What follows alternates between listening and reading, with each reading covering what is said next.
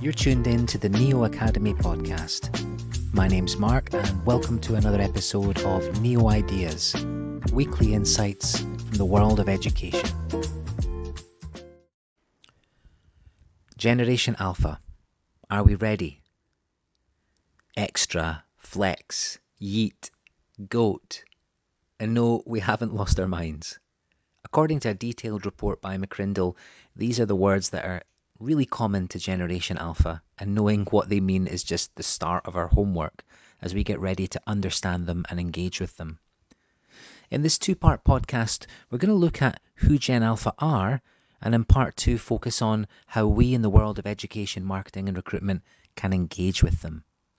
By the time you finish listening to them both, you'll definitely be the sheep. Who are Gen Alpha? We meant GOAT. It is hard to keep pace with such distinctive generational changes and what they mean, especially when it comes to a young person's very distinctive experience of a rapidly changing world. And this goes way beyond slang. Gen Alpha were born from 2010, the year the iPad was launched, and the last Gen Alphas will be born in 2024. That means by the end of the 2020s, Gen Alphas will be starting to have children, enter the workforce, go to college, and all the rest of it. What's more remarkable is that they will be the biggest generation the world has ever seen, with 2 billion alphas well on the way. Now that we have your attention, and yes, that was 2 billion, let's consider the world they're growing up in now. Generations as we understand them are a complete invention, but they are very useful. The environment and context we grow up in does of course influence our behaviours in a generalisable way, and for that reason, we'll see a continuation of some characteristics of Gen Z and millennials. That unifying factor really is technology. Gen Alpha is not all new. When millennials grew up, just because there was no 5G and bewildered adults on TikTok, some of the essential aspects of technology were in place, at least later on in the childhood for some of the earlier millennials.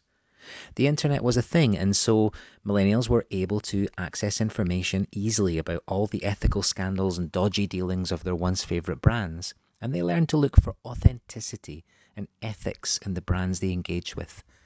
This is perhaps the reason why millennials are the ones mainly driving sustainability issues forward, often called the green generation.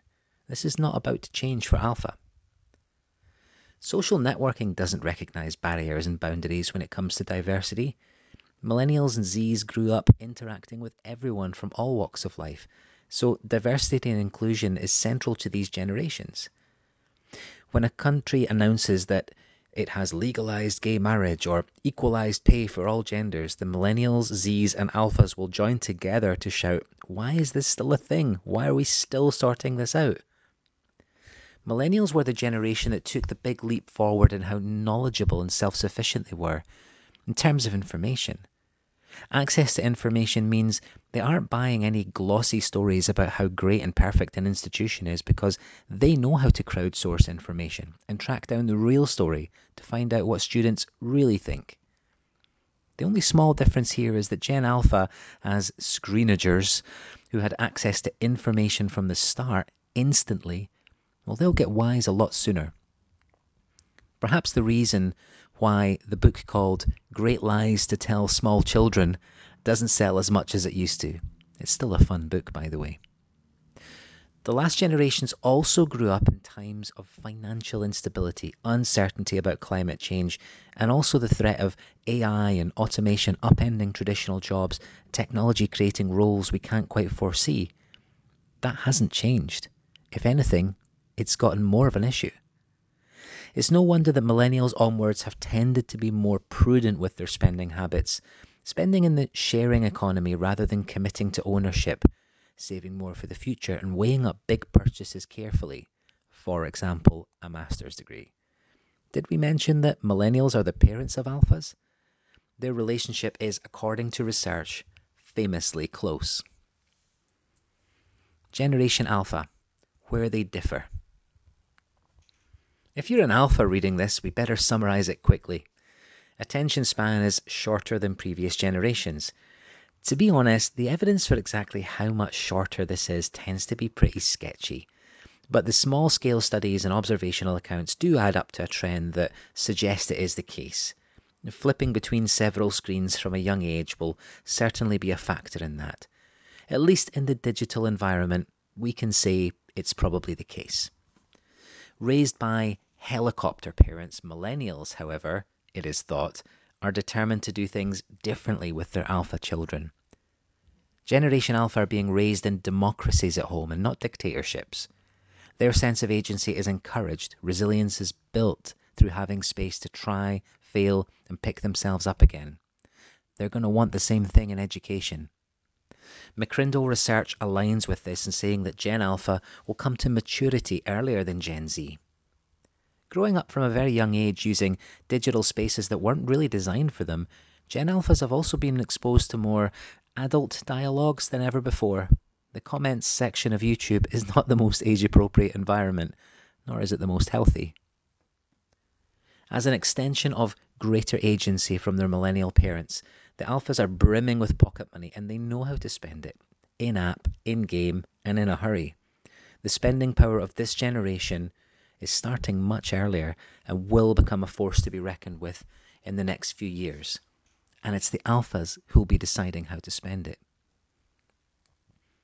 They will in many cases surpass their parents' knowledge of tech by the time they're 8.